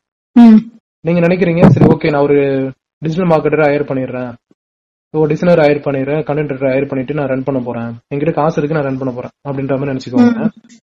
சோ நீங்க அப்படி பண்ணீங்கன்னா ஃபர்ஸ்ட் ஆஃப் ஆல் உங்க டீம் கிட்ட இருந்து எப்படி நீங்க ஒர்க்கை ஸ்டார்ட் பண்ண முடியும்? சோ அவங்க ஈஸியா உங்களை ஏமாத்த முடியும். இல்ல சார் இப்படிதான் பண்ணணும், இப்படிதான் ஆன்சர் வரும், இது மாதிரி ரிசல்ட் வராது அப்படி சொன்னா நீங்க ஈஸியா கன்வின்ஸ் ஆயிடுவீங்க. அது இல்லாம உங்களால கிளைண்ட் கிட்ட போய் பேச முடியாது, கிளைண்ட் சொல்ற ரெக்யர்மெண்ட் உங்களால புரிஞ்சுக்க முடியாது, அவங்க சொல்ற ரெக்யர்மெண்ட் எடுத்து வந்து உங்ககிட்ட உங்க டீம் கிட்ட நீங்க கன்வே பண்ண முடியாது. சோ வந்து ஓவராலா நீங்க வந்து கொஞ்சம் டைம்ல நீங்க ஃபெயில் ஆயிடுவீங்க. சோ இதனால வந்து நீங்க கண்டிப்பா ஒரு நாலேஜ் உங்களுக்கு கண்டிப்பா இருக்கணும். நீங்களே இதை டைரக்டா பண்ணாட்டி கூட இந்த ஃபீல்ட பத்தி நீங்க கொஞ்சம் புரிஞ்சு வச்சுக்கணும். இப்படி நடக்குது, இப்படி பண்ணலாம், இப்படி பண்ணலாம், நீங்க கொஞ்சம் பேசிக் அண்டர்ஸ்டாண்டிங் கண்டிப்பா இருக்கணும் இதுல. இல்லனா வந்து ரொம்பவே கஷ்டம் தான். சோ வந்து மல்டி டாஸ்கிங் பண்ண தெரியுமாங்க, அது ரொம்ப நல்லது. என்னோட சொல்லுங்க. அட்லீஸ்ட் நான் என்ன யோசிச்சேன்னா அட்லீஸ்ட் கொஞ்சம் பேசுற அளவுக்கு நம்ம ஒரு கான்ஃபிடன்ஸ் பில்ட் பண்ணணும். கண்டிப்பா. இப்ப வந்து பாத்தீங்கன்னா என்னோட பழைய கம்பெனில ஒர்க் பண்ணும் போது நான் மீட்டிங்னால பயப்படுவேன், போக மாட்டேன். ஏதாவது மீட்டிங் கூப்பிட்டு போறாங்கன்னா கொஞ்சம் ரொம்ப நர்வஸா இருப்பேன். ஐயோ இது கேக்குறாங்க, நம்ம டெக்னிக்கலா தான் கூப்பிட்டு போறாங்க, பட் வந்து அது ஒரு மாதிரி என்ன சொல்றது இதுவா இருக்கும், பயமா இருக்கும், டென்ஷனா நர்வஸா இருக்கும். அப்புறம் வந்து எனக்கு நான் தனியா பிசினஸ் ஆரம்பிச்ச அப்புறம் நான் தானே கிளைண்ட் எல்லாம் போய் மீட் பண்ண வேண்டியது இருக்கும். ஃபர்ஸ்ட் போகும்போது பாத்தீங்கன்னா எனக்கு கொஞ்சம் நர்வஸா தான் இருந்துச்சு, எப்படி பேச போறேன்ட்டு. பட் ஆனா நான் நினைச்சேன்னா பிராங்கா பேசினேன், டிரான்ஸ்பரன்சியா பேசினேன். இதுதான் டெக்னிக்கல் கொஞ்சம் நம்மளுக்கு தெரிஞ்சதுனால டெக்னிக்கலா இதெல்லாம் பண்ண முடியும், இதெல்லாம் ப்ராப்ளம் இருக்கு, இப்படி பண்ணா சால்வ் ஆகுன்ற மாதிரி ரொம்ப பிராங்காவே நான் பேசினேன். சோ அது வந்து ஒரு முதல் கிளைண்ட் எடுக்கிற வரைக்கும் தான் அந்த பயம் இருந்துச்சு. முதல் கிளைண்ட் எடுத்த அப்புறமே வந்து ஓகே நம்மளால பண்ண முடியாது அப்படின்ற ஒரு கான்பிடன்ட் லெவல் பில்ட் அப் ஆயிடும். ஆமா பிராக்டிஸ் தான். அப்புறம் நீங்க ஒரு 3 கிளைண்ட் கண்டினியூஸா எடுத்துட்டீங்கன்னா ஓகே நம்மளால எடுக்க முடிஞ்சிச்சு, நம்மளால பண்றது கரெக்ட் தான், இதே ரூட்ல போனாலே போதும் அப்படின்ற மாதிரி நம்ம நினைச்சுக்கலாம். சோ இப்போ இன்னொரு ரொம்ப ஃபேமஸான ஒரு மித்துல நான் சொல்வேன், I think in this whole thing. ஏன்னா see now I also belong to the digital industry, you belong to the digital industry. Today when I interview someone else, they'll also be a digital marketer. I have several people in my network itself who are digital marketers. இல்லையா, அதே மாதிரி உங்களுக்கும் நிறைய இருக்கும். So my question is ஒரு observation point of view ல இருந்து கேக்குறேன். Do you think one entrepreneur who is in digital marketing should support another entrepreneur in digital marketing? இல்ல இது கண்டிப்பா பண்ணலாம். இது வந்து ஹெல்த்தியான ஒரு என்வரன்மெண்ட் தான் கண்டிப்பா. இப்ப நான் வந்து பாத்தீங்கன்னா ஒரு 2-3 ஏஜென்சி வச்சிருக்க ஃப்ரெண்ட்ஸோட நான் நல்ல இதுல இருக்கேன். சோ அவங்களுக்கு ஏதாவது சின்ன ப்ராப்ளம் வந்துச்சுன்னா என்கிட்ட டவுட் கேட்பாங்க, எனக்கு ஏதாவது ஒரு கேம்பெயின் வச்சுனா டவுட் இருக்குன்னா நான் அவங்க கிட்ட கேட்பேன். சோ இது வந்து ஹெல்த்தியா இருக்கு. சில சமயம் நாங்க வந்து சில ப்ராஜெக்ட் அவுட் சோர்ஸ் பண்ணாலும் பண்ணிக்குவோம். ஃபார் எக்ஸாம்பிள் எங்கிட்ட இந்த சர்வீஸ் இப்போ கொஞ்சம் பிஸியா இருக்கு, என்னால ஹேண்டில் பண்ண முடியலன்னா அதை நம்ம எக்ஸ்சேஞ்ச் பண்ணிப்போம், அதை ஏற்ற நாங்க பேமெண்ட்டும் மாத்திப்போம். சோ இது எங்களுக்குள்ள சில பேருக்கு ஹெல்த்தியா போயிட்டு இருக்கு. சில பேர் காம்படிட்டிவா நினைப்பாங்க, அது தெரியல, அது அவங்களோட மைண்ட் செட் பொறுத்துதான். அது I think because digital marketing பொறுத்த வரைக்கும் I think opportunities are ample. இல்லையா, நிறைய இருக்கு opportunities. ஆமா, நீங்க ஒரு கிளைண்ட் விட்டா கூட இன்னொரு கிளைண்ட் அதே நீஷ்ல கண்டுபிடிச்சிடலாம், பிரச்சனையே இல்ல இல்லையா? கண்டுபிடிக்கலாம். நான் என்ன சொல்ல வரேன்னா இதுல வந்து பாத்தீங்கன்னா ஒரு முக்கியமான பாயிண்ட், நீங்க வந்து அவுட் சோர்ஸ் பண்றது தப்பு கிடையாது. இப்போ இந்தியாவே பாத்தீங்கன்னா வந்து பெரிய அவுட் சோர்சிங் கம்பெனி மாதிரி தான். இந்தியாவில வந்து பாத்தீங்கன்னா இப்போ ஃபுல்லாவே ஐடி வெளிநாட்டுல இருந்து வர ஒர்க் தான் இந்தியாவில் நிறைய ஒர்க் பண்ணிட்டு இருக்கு. முக்கால் ஐடிஸ் வந்து இப்படிதான் ஒர்க் ஆகுது. சோ நீங்க வந்து அவுட் சோர்ஸ் பண்றது வந்து தப்பு கிடையாது. ஃபார் எக்ஸாம்பிள் வந்து நான் வந்து டிஜிட்டல் ஏஜென்சி, என்னோட கிளைண்ட் வந்து என்கிட்ட ஒரு வெப்சைட் கேக்குறாங்கன்னா நான் ஒரு வெப்சைட் கிளைண்ட்டுக்கு வந்து எனக்கு தெரிஞ்ச வெப்சைட் கம்பெனிக்கு நான் வந்து அந்த வெப்சைட் ஒர்க் மட்டும் அவுட் சோர்ஸ் பண்ணலாம். இதே மாதிரி வந்து அந்த வெப்சைட் கம்பெனிக்கு வந்து வெப்சைட் பண்ணிட்டு இருக்க கிளைண்ட் வந்து டிஜிட்டல் கேட்டாங்கன்னா அவங்க எனக்கு அவுட் சோர்ஸ் பண்ணுவாங்க மியூச்சுவலா. ஏன்னா நம்ம ஒரு கிளைண்ட் லூஸ் பண்ண முடியாது, ஒரு சர்வீஸ் இல்ல அப்படின்றதுனால லூஸ் பண்ண முடியாது. சோ அதனால வந்து இந்த மாதிரி வந்து நான் ஒரு 2 சர்வீஸ் வச்சிருக்கேன், அவங்க 2 சர்வீஸ் வச்சிருக்காங்க, மாத்தி மாத்தி பண்றதுல வந்து தப்பு கிடையாது. முடிஞ்ச அளவு வந்து பாத்தீங்கன்னா என்னோட அட்வைஸ் என்னன்னா இந்த மிடில் மேன் சொல்லுவாங்க, அந்த மிடில் மேனை வந்து கொஞ்சம் அவாய்ட் பண்ணுங்க. ஸ்டார்டிங் ஸ்டேஜஸ்ல சொல்றேன். கம்யூனிகேஷன் அப்படியே ரொம்ப டைல்யூட் ஆயிடும். கம்யூனிகேஷன் மட்டும் இல்ல, பட்ஜெட் வைஸ் நிறைய ப்ராப்ளம்ஸ் வரும் இந்த இதுல. அதுவும் இல்லாம இது அன்னெசரி நிறைய ப்ராப்ளம் கொண்டு வந்து முடியுது. இந்த என்னோட அனுபவத்துல நான் சொல்றேன், இது என்னோட அனுபவம் மட்டும் தான். இது மத்தவங்களுக்கு எப்படி ஒர்க் அவுட் ஆகுதுன்னு தெரியாது. ஆனா இனிஷியல் ஸ்டேஜ்ல வந்து நம்ம மிடில் மேன் நம்பி தான் இருக்கும். ஏன்னா நம்ம டேரக்டா போயிட்டு சில கிளைண்ட்ஸ் நம்ம எடுக்க முடியல. இந்த டைம்ல வந்து பாத்தீங்கன்னா அவங்க கிட்ட சில கான்டாக்ட் இருக்கும், அவங்களுக்கு பண்றது ஆள் இருக்காது. சோ நம்ம கிட்ட அப்ரோச் பண்ணுவாங்க. நம்ம வந்து இப்ப சின்ன வளர்ந்து வர கம்பெனினால நம்ம வந்து அதை நெகோசியேட் பண்ண முடியாது. சரி கொடுங்க நான் பண்ணி தரேன்னு தான் சொல்ற நிலைமையில தான் நம்ம இருப்போம். பட் அப்படி பண்ணும்போது பாத்தீங்கன்னா உங்களுக்கும் அந்த மிடில் மேன் இருக்காருல்ல, அவங்களுக்கும் உள்ள அந்த ரிலேஷன்ஷிப் எப்படின்னு பாத்தீங்கன்னா சில பேர் நியாயமா பண்ணுவாங்க, சில பேர் வந்து பாத்தீங்கன்னா இஷ்டத்துக்கு ப்ராஃபிட் வைப்பாங்க. அது வந்து கிளைண்ட் பெர்ஸ்பெக்டிவ்ல பாக்கும்போது கிளைண்ட்டுக்கு வந்து பெரிய பெனிஃபிட் அது இல்ல. ஒரு ப்ராஜெக்ட் சொல்றேன் உங்களுக்கு. ஃபார் எக்ஸாம்பிள் வந்து பாத்தீங்கன்னா ஒரு ப்ராஜெக்ட் டவுன் சவுத்ல இருந்து எனக்கு ஒரு சென்னையில இருக்க ஒரு கம்பெனிக்கு அவுட் சோர்ஸ் ஆச்சு. அங்க இருக்க மிடில் மேன் வந்து இன்னொரு பர்சனுக்கு சென்னையில இது பண்றாரு, அவர்கிட்ட இருந்து எனக்கு வருது இந்த ப்ராஜெக்ட். சோ நடுவில் வந்து பாத்தீங்கன்னா 2 மிடில் மேன் இருக்காங்க இந்த ப்ராஜெக்ட்ல. ஃபார் எக்ஸாம்பிள் வந்து என்னோட ப்ராஃபிட் வந்து நான் செலவு பண்ண போறதே வச்சுக்கலாம், இந்த ப்ராஜெக்ட் செலவு பண்ண போறது 10,000 ரூபாய் தான், நான் 15,000 ப்ராஃபிட் வைக்கிறேன் வச்சுக்கோங்க. நடுவில் இருக்க மிடில் மேன் வந்து 25,000 வைப்பாரு, இன்னொரு மிடில் மேன் வந்து 30,000 வைப்பாரு, கிளைண்ட் கடைசியா இருக்கிற வந்து 45,000 பண்ணுவாரு. சோ நான் செலவு பண்றது வந்து பாத்தீங்கன்னா எவ்வளவு 10,000 ரூபாய், நான் கிளைண்ட் கொடுக்குற காசு வந்து 45,000, நடுவில் 35,000 கேப் இருக்கு பாத்தீங்களா. இது வந்து கிளைண்ட்டுக்கு வந்து பெரிய லெவல்ல ஒரு டிராபேக்கா இருக்கும். சோ முடிஞ்ச அளவு வந்து இந்த மிடில் மேன் அவாய்ட் பண்றதுன்றது 2 சைடுக்குமே நல்லது. இப்போ வளர்ந்து வர கம்பெனிக்குமே நல்லது, கிளைண்ட் சைடுமே நல்லது. So இதுல இருந்து பாயில் பண்ண okay, so let's say that I'm ready, I just know what to do now, I know where I'm going, நான் 2 client கையில வச்சிருக்கேன். Do you think I should collaborate with another entrepreneur to work, இல்ல நான் வந்து தனியா என் பேர்ல company register பண்ணி என் கண்ட்ரோல்ல இருக்கிறது பெட்டரா? ஓகே, நீங்க இப்ப பார்ட்னர்ஷிப் பெஸ்டா இல்ல எனக்கு சோலோப்ரனரா இருக்கிறது பெஸ்டா? இல்ல இதுலயும் அட்வான்டேஜ் இருக்கு, இதுலயும் டிஸ்அட்வான்டேஜ் ரெண்டுலயுமே இருக்கு. நான் சொல்லிடுறேன். தனியா வந்து சோலோப்ரனர் என்ன அட்வான்டேஜ் பாத்தீங்கன்னா நீங்க வந்து நீங்க எடுக்கிற எல்லா முடிவுக்கும் நீங்க ஃபுல் கண்ட்ரோல் உங்களுக்கு இருக்கும். ஓகேங்களா, நீங்க வந்து இன்னொருத்தர் முடிவுக்காக நீங்க வெயிட் பண்ண வேண்டியது இருக்காது. வந்து ஃபுல் கண்ட்ரோல், ஃபுல் ஃப்ரீடம் வந்து உங்களுக்கு இருக்கும். நீங்க எங்க ஒர்க் பண்ணலாம், எங்க ஆபீஸ் எடுக்கலாம், என்ன டைம் ஒர்க் பண்ணலாம், எல்லாமே வந்து நீங்க டிசைட் பண்ணிக்கலாம். சோ ஃபுல்லி நீங்க தான் ரெஸ்பான்சிபிள், உங்களோட சக்சஸும் நீங்க தான், ஃபெயிலியருக்கும் நீங்க தான் ரெஸ்பான்சிபிள். அதுவும் இல்லாம வந்து பாத்தீங்கன்னா உங்களுக்கு ஃபைனான்சியல் ஃப்ரீடம் வந்து இதுல இருக்கும். சோ நீங்க ஏதோ ஒரு விஷயம் புதுசா ட்ரை பண்றீங்க, அது ஃபெயிலியர்ல போயிடுச்சு, லாஸ்ல ஆயிடுச்சுன்னா நீங்க வந்து இன்னொரு பார்ட்னருக்கு நீங்க பதில் சொல்ல வேண்டிய அவசியம் கிடையாது. ஓகேங்களா சொல்றது. அதே மாதிரி இன்னொரு சைட்ல பாத்தீங்கன்னா நிறைய ப்ராஃபிட் வருதுன்னா உங்களோட ஐடியானால வர ப்ராஃபிட் வச்சுக்கோங்க, இது நீங்க ஷேர் பண்ண வேண்டிய அவசியம் கிடையாது உங்களோட பார்ட்னர் கிட்ட. இதெல்லாம் வந்து பாத்தீங்கன்னா அட்வான்டேஜஸ் இருக்கு. டிஸ்அட்வான்டேஜ் பாத்தீங்கன்னா வந்து இப்போ உங்களுக்கு உடம்பு சரியில்லை, கொஞ்சம் ஒரு வாரம் ஃபீவர், ஏதாவது பண்ண முடியலன்னா உங்களுக்கு பிசினஸும் அதே டைம்ல சிக்காயிடும். சோ நீங்க கூட ஒரு பார்ட்னர் இருக்கும் போதோ அப்படி இருந்தோம்னா அவங்க நீங்க மீட்டிங் போக முடியாது கூட அவங்க போய் அட்டென்ட் பண்ணலாம். சோ இந்த மாதிரியான டிஸ்அட்வான்டேஜஸ் உங்களுக்கு இருக்கு.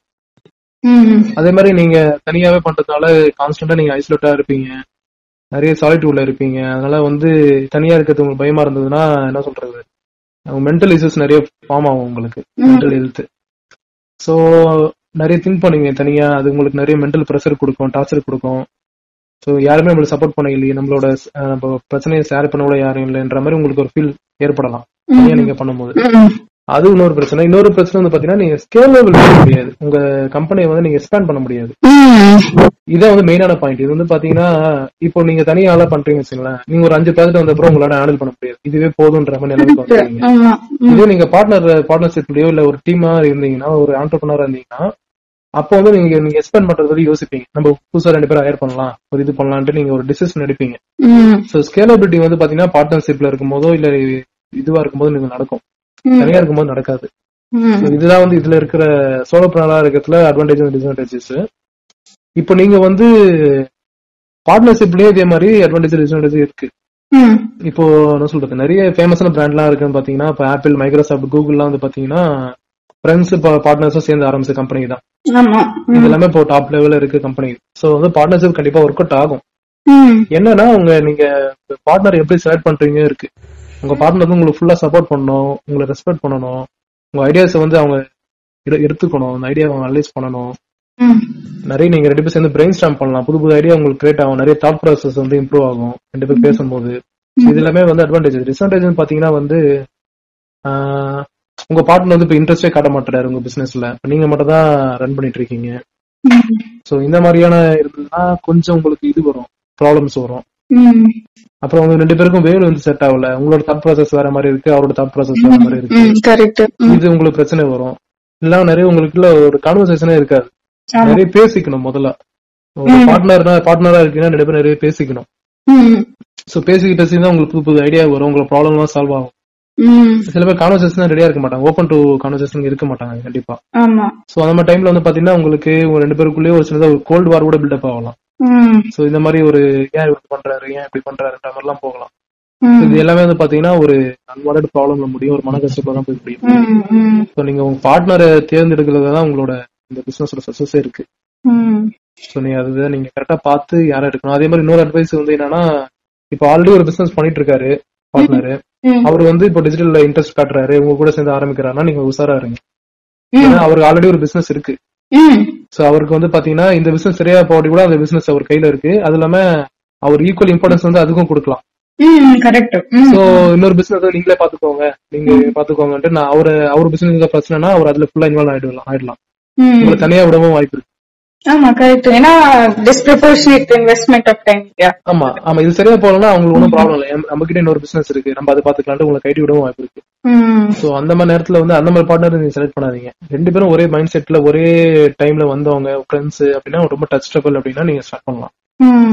சோ ரிஸ்க் நிறைய இருக்கு, பார்ட்னர்ஷிப் வந்து ரிஸ்க் நிறைய இருக்கு. என்னோட அனுபவத்துல வந்து பாத்தீங்கன்னா எனக்கு அது ஒர்க் அவுட் ஆகல, சுத்தமா அந்த பார்ட்னர்ஷிப் மாடல் ஒர்க் அவுட் ஆகல. சோ எனக்கு தனியா இருக்கிறது தான் எனக்கு பெஸ்ட்னு எனக்கு தோணுது. Okay. இது வந்து என்னோட அனுபவத்துல கிடைச்ச lessons. Okay, so if that's the case, then ஒரு 1 month how many clients do you handle as a independent business person? Independentனா see, I do understand but the entire decision making lies in your hand. Yeah. So in that way, how many clients do you rotate? As in கண்டிப்பா நம்ம வந்து நமக்கு ஒரு ரொட்டேஷன்ல clients வச்சாதான் நமக்கும் ஆக்டிவா இருக்க முடியும். நம்மளுக்கு கண்டிப்பா வந்து பாத்தீங்கன்னா ஒரு 6 to 7 கிளைண்ட் அது கண்டிப்பா தேவை. ரெகுலர் பேசிஸ்ல பண்ற மாதிரி நம்மளோட டிராவல் ஆயிட்டே இருக்கணும். அவங்க வந்து அவங்க தான் நம்மளோட கோர் கிளைண்ட்ஸ். சோ மீதி இருக்க கிளைண்ட்ஸ் வந்து பாத்தீங்கன்னா ஒரு மந்த் வரலாம் போகலாம் அந்த மாதிரியான கிளைண்ட் தான் இருப்பாங்க. நிறைய சீசனல் ப்ராஜெக்ட்ஸ் நிறைய கிடைக்கும், ஈவெண்ட் நிறைய நடத்துவாங்க, அந்த ஈவெண்ட் கிடைக்கும். அந்த ஈவெண்டோட வந்து டியூரபிலிட்டி பார்த்தா 1 month தான் இருக்கும். சோ இதெல்லாம் வந்து நமக்கு அடிஷனல் தான். இந்த ஃபர்ஸ்ட் ஒரு 5-6 கிளைண்ட் வந்து நம்ம கையில வந்து எப்பவுமே வச்சுக்கணும். அதுதான் importance. Okay. So there is another thing. The thing is, I want you to advise us on any easy, just 3 tips, Ramesh. Just 3. Okay, very very easy, simple things. நான் இப்போ உட்காந்து அதை இன்கல்கேட் பண்ணா as a digital marketer எனக்கு work ஆகும். Work ஆகி எனக்கு clients வரலாம், இல்ல என்னோட பர்சனல் பிராண்டிங் இம்ப்ரூவ் ஆகலாம். அந்த மாதிரி ஏதாவது ஒரு easy 3 tips from your previous experience. Okay. Creative thinking ரொம்ப இம்பார்ட்டன்ட் இந்த ஃபீல்ட்ல பொறுத்த வரைக்கும். நம்ம எவ்வளவு டிஃபரெண்டா கிரியேட் பண்றோம், திங்க் பண்றோம், நம்ம ஐடியாலஜி எப்படி இருக்கு, இது எல்லாமே ரொம்ப இம்பார்ட்டன்ட். சோ நான் யாருமே பர்சனலா ஃபாலோ பண்ண மாட்டேன்னா எப்படி சொல்றது, காப்பி பண்ண மாட்டேன். நிறைய ஃபேமஸ் டிஜிட்டல் மார்க்கெட்டர் இருக்காங்க, நிறைய பேர் இருக்காங்க, யாருக்குமே ஃபேன் கிடையாது. நான் என்ன பாப்பேன்னா அவங்க பண்ற கேம்பெயின் நல்லா இருந்துச்சுன்னா அது நான் ஃபாலோ பண்ணுவேன். அந்த கேம்பெயின் சூப்பரா இருக்கு எடுத்து வைப்பேன், ஒரு கேஸ் ஸ்டடியா எடுத்து வைப்பேன். இந்த மாதிரி தான் நான் பண்றேன். சோ கிரியேட்டிவ் திங்கிங் வந்து ரொம்ப இம்பார்ட்டன்ட் இந்த ஃபீல்ட பொறுத்த வரைக்கும். ரெண்டாவது வந்து பாத்தீங்கன்னா ரிஸ்க் நிறைய எடுக்க தெரிஞ்சுக்கணும். டிசிஷன் மேக்கிங் பண்ண தெரியணும், அது மாதிரி கால்குலேட்டட் ரிஸ்க் எடுக்க தெரியணும். நீங்க இந்த ரிஸ்க் எடுத்து நீங்க தப்பா போனாலும் அது நீங்க ரெடீம் பண்ண ரெடியா இருக்கணும். சோ அந்த மாதிரியான ரிஸ்க் நீங்க எடுக்கிறதுக்கு ரெடியா இருக்கணும். எல்லா ஸ்டேஜஸ்லயுமே சொல்றேன் நான். ஃப்ரம் ஸ்டார்டிங்ல ஒரு பிசினஸ் ஸ்டார்ட் பண்ணதுல இருந்து நீங்க எடுத்துட்டு போற வரைக்கும் எல்லா ஸ்டேஜ்லயுமே நீங்க இது ரெண்டுத்துக்குமே ரெடியா இருக்கணும். அப்புறம் கடைசியா 3வது விஷயம் நீங்க கேட்டீங்கன்னா அந்த எமோஷனல் இன்டெலிஜென்ஸ் வந்து ரொம்ப இம்பார்ட்டன்ட். நீங்க உங்க டீம் எப்படி யோசிக்கிறாங்க, உங்க டீம் எப்படி ஹேண்டில் பண்ண முடியும், அவங்களோட கெப்பாசிட்டி என்ன, அதே மாதிரி நீங்க கிளைண்ட் அப்ரோச் பண்றீங்கன்னா அவங்களோட மைண்ட் செட் என்ன, அவங்களுக்கு எப்படி பேசினா என்ன மாதிரி லாங்குவேஜ் பேசினா அவங்களுக்கு புரியும், இதெல்லாமே ரொம்ப இம்பார்ட்டன்ட். இது எல்லாமே இந்த எமோஷனல் இன்டெலிஜென்ஸ்ல வருது. சோ இது முடிஞ்ச நிறைய புக்ஸ் எல்லாம் கூட நிறைய இருக்கு, நீங்க அதை பத்தி படிச்சீங்கன்னா உங்களுக்கு அந்த சைக்காலஜி நீங்க இம்ப்ரூவ் பண்ணலாம். சோ பண்ணும்போது பாத்தீங்கன்னா நீங்க உங்க கிளைண்ட் நீங்க நல்லா புரிஞ்சுக்க முடியும், உங்க எம்ப்ளாயிஸ் நீங்க புரிஞ்சுக்க முடியும், சோ உங்களை பத்தி நீங்க முதல்ல புரிஞ்சுக்க முடியும். நம்மளுக்கு இதுதான் வரும், இது வராது, கிளைண்ட் இது எதிர்பார்க்கறாங்க, இது பண்ண முடியும் பண்ண முடியாது. சோ கிளைண்ட்டுக்கு இப்படி சொன்னாதான் புரியும், நம்ம இப்படி கன்வே பண்ணணும், இப்படி சொன்னா அவங்களுக்கு பிடிக்காது, இது எல்லாமே நீங்க தெரிஞ்சுக்கணும். சோ இது 3மே உங்களுக்கு இருந்துச்சுன்னா நீங்க பண்ணலாம், சூப்பரா பண்ணலாம். ஓகே. சோ இப்போ ஓகே, இன்னொரு ஜெனரலான very very general question, and this is a question from my side also. I am a digital freelancer. Okay, so obviously decision making lies in my hand. Do you think I should actually have a mentor to guide me on certain projects? ஏன்னா okay, ஒரு base லெவல்ல கொஞ்சம் projects நம்ம பண்ணிடலாம், இடத்துல நம்ம மாட்டிடுவோம். But அதுக்கு நம்ம ஒரு மென்டர்னு வச்சு ஒரு பண்ணணுமா, இல்ல just try and then fail and then see trial and error அப்படின்னு? இல்ல, மென்டார் இருக்கிறது நல்லதுதான், நல்லது இல்லைன்னு சொல்ல மாட்டேன். மென்டார் இருக்கிறது நல்லதுதான். நீங்க உங்களோட டவுட்ஸ் நீங்க கிளாரிஃபை பண்ணிக்கலாம். எப்பவுமே எந்த ஒரு விஷயம் ஒரு குரு இருக்கிறது நல்லதுதான். நீங்க அவங்க கிட்ட போய் நீங்க கேட்டு தெரிஞ்சுக்கலாம் டவுட் இருந்தா. அவங்க உண்மையில உங்களுக்கு ஹெல்ப் பண்றாங்கன்னா இன்னும் நீங்க பெஸ்ட், ரொம்பவே இது நல்லது உங்களுக்கு. இல்ல நான் அடிப்பட்டு தான் தெரிஞ்சுப்பேன் அப்படின்னாலும் நீங்க தெரிஞ்சுக்கலாம், அது உங்களோட சாய்ஸ் தான். So and what will be okay, so what are the 3 things that you would have done differently during your entire process from evolving as a full-time digital marketing employee to becoming a businessman? Okay, நான் பண்ற சில விஷயம் சொல்றேன், அது டிஃபரெண்டா நீங்களே முடிவு பண்ணிக்கோங்க. Okay, அதை பத்தி எனக்கு தெரியல. நான் எப்பவுமே எந்த ஒரு ப்ராஜெக்ட் எடுத்தாலும் சரி, நான் கஸ்டமர் பிளேஸ்ல இருந்து யோசிச்சு பார்ப்பேன், நிறைய திங்க் பண்ணுவேன். நான் கஸ்டமராகவே ஆயிடுவேன். சொல்லப்போனா ஒரு ரியல் எஸ்டேட் கிளைண்ட்டுக்கு நான் ஒர்க் பண்ண போறேன்னா, நான் ஏன் அந்த வீடியோ வாங்குறது நிறைய யோசிப்பேன். அப்புறம் நானே கூகுள்ல போய் நிறைய சர்ச் பண்ணுவேன், எப்படி ஒரு வீடியோ வாங்குறது, எப்படி கைட் டு பை த ஹவுஸ்ன்ற மாதிரி நிறைய விஷயம் நான் தேடி பார்ப்பேன். ஏன் இந்த ஏரியால வாங்கணும், அந்த ஏரியால என்ன இருக்கு, இவ்வளவு ரேட் சொல்றாங்கல்ல, காம்படிட்டிவ் ரேட் ஆகுது, இதோட வேற ஏதாவது ப்ராஜெக்ட் இருக்கா அப்படின்ற மாதிரி நிறைய திங்க் பண்ணுவேன். நான் உண்மையிலே வீடு வாங்குற மாதிரியே திங்க். அது நீங்க உண்மையா உள்ள நீங்க பிலீவ் பண்ணணும். நீங்க உண்மையிலே நீங்க ஒரு கஸ்டமர் நமக்கு ஐடியாஸ் வர ஆரம்பிக்கும். ஆமா, கண்டிப்பா நீங்க ஒரு கஸ்டமரா நீங்க பிலீவ் பண்ண ஆரம்பிச்சு நம்பினீங்கன்னா தான் உங்களுக்கு கரெக்டான ப்ராப்ளம்ஸ் எல்லாம் என்னென்ன இருக்கு, எப்படி நீங்க கொண்டு போனா எப்படி சேல் பண்ணலாம்னு ஒரு இது பண்ண முடியும். ஒன்ஸ் நீங்க ஆட் எல்லாம் ரெடி பண்ணிட்டீங்கன்னா கூட நீங்க லான்ச் பண்றதுக்கு முன்னாடி மறுபடியும் கூட என்கிட்ட நிறைய கொஸ்டின்ஸ் நான் கேட்டுப்பேன். இந்த ஆட் காப்பி நல்லா இருக்கா, உண்மையிலேயே இந்த கிரியேட்டிவ் நல்லா இருக்கு, இதை பார்த்து நான் இந்த ஃபார்ம் ஃபில் பண்ணுவேனா, சைன் அப் பண்ணுவேன், என்கரேஜ் பண்ணுவேனா, அந்த மாதிரி நானே என்ன நான் கேட்டுப்பேன். இதெல்லாம் பண்ணா அது கன்வெர்ட் ஆகுமா, ஒரு ஆட் பாக்குறேன், இந்த வீடு 20 லட்சம் ரூபாய், இந்த வீடு 1B பிளாட்னு பாக்குறேன், இந்த வீடு நான் வாங்குவேன் அந்த ஏரியால, இந்த ஆட் கரெக்டா இருக்கா அப்படின்ற மாதிரி நான் கிளிக் பண்ணுவேன், நான் பாக்குறது நல்லா இருக்கா அப்படின்ற மாதிரி நானே நிறைய யோசிப்பேன். சோ இது நான் பண்ற ஒரு விஷயம். இன்னொரு விஷயம் பாத்தீங்கன்னா, நான் டிஜிட்டல் வேர்ட் ஆஃப் மவுத் நிறைய கிரியேட் பண்ண ட்ரை பண்ணுவேன். அதுக்கு நான் யூஸ் பண்ற ஸ்ட்ராட்டஜி பாத்தீங்கன்னா, இது ஆக்சுவலா பழைய ஸ்ட்ராட்டஜி தான். வேர்ட் ஆஃப் மவுத்ன்றது பழைய ஸ்ட்ராட்டஜி தான். இப்போ டிவி ஆட்ல கூட பாத்தீங்கன்னா, ஒரு ஃபேமஸான ஹீரோவோ ஒரு ப்ராடக்ட் என்டாஸ் பண்ணும்போது நம்ம நம்புறோம், கரெக்டுங்களா? அதே மாதிரிதான் இதுலயே எப்படி பண்றோம்னா, இன்ஃபுளுன்சர் மார்க்கெட்டிங்கோட பவர் நம்ம யூஸ் பண்ணிக்கிறோம் இதுல.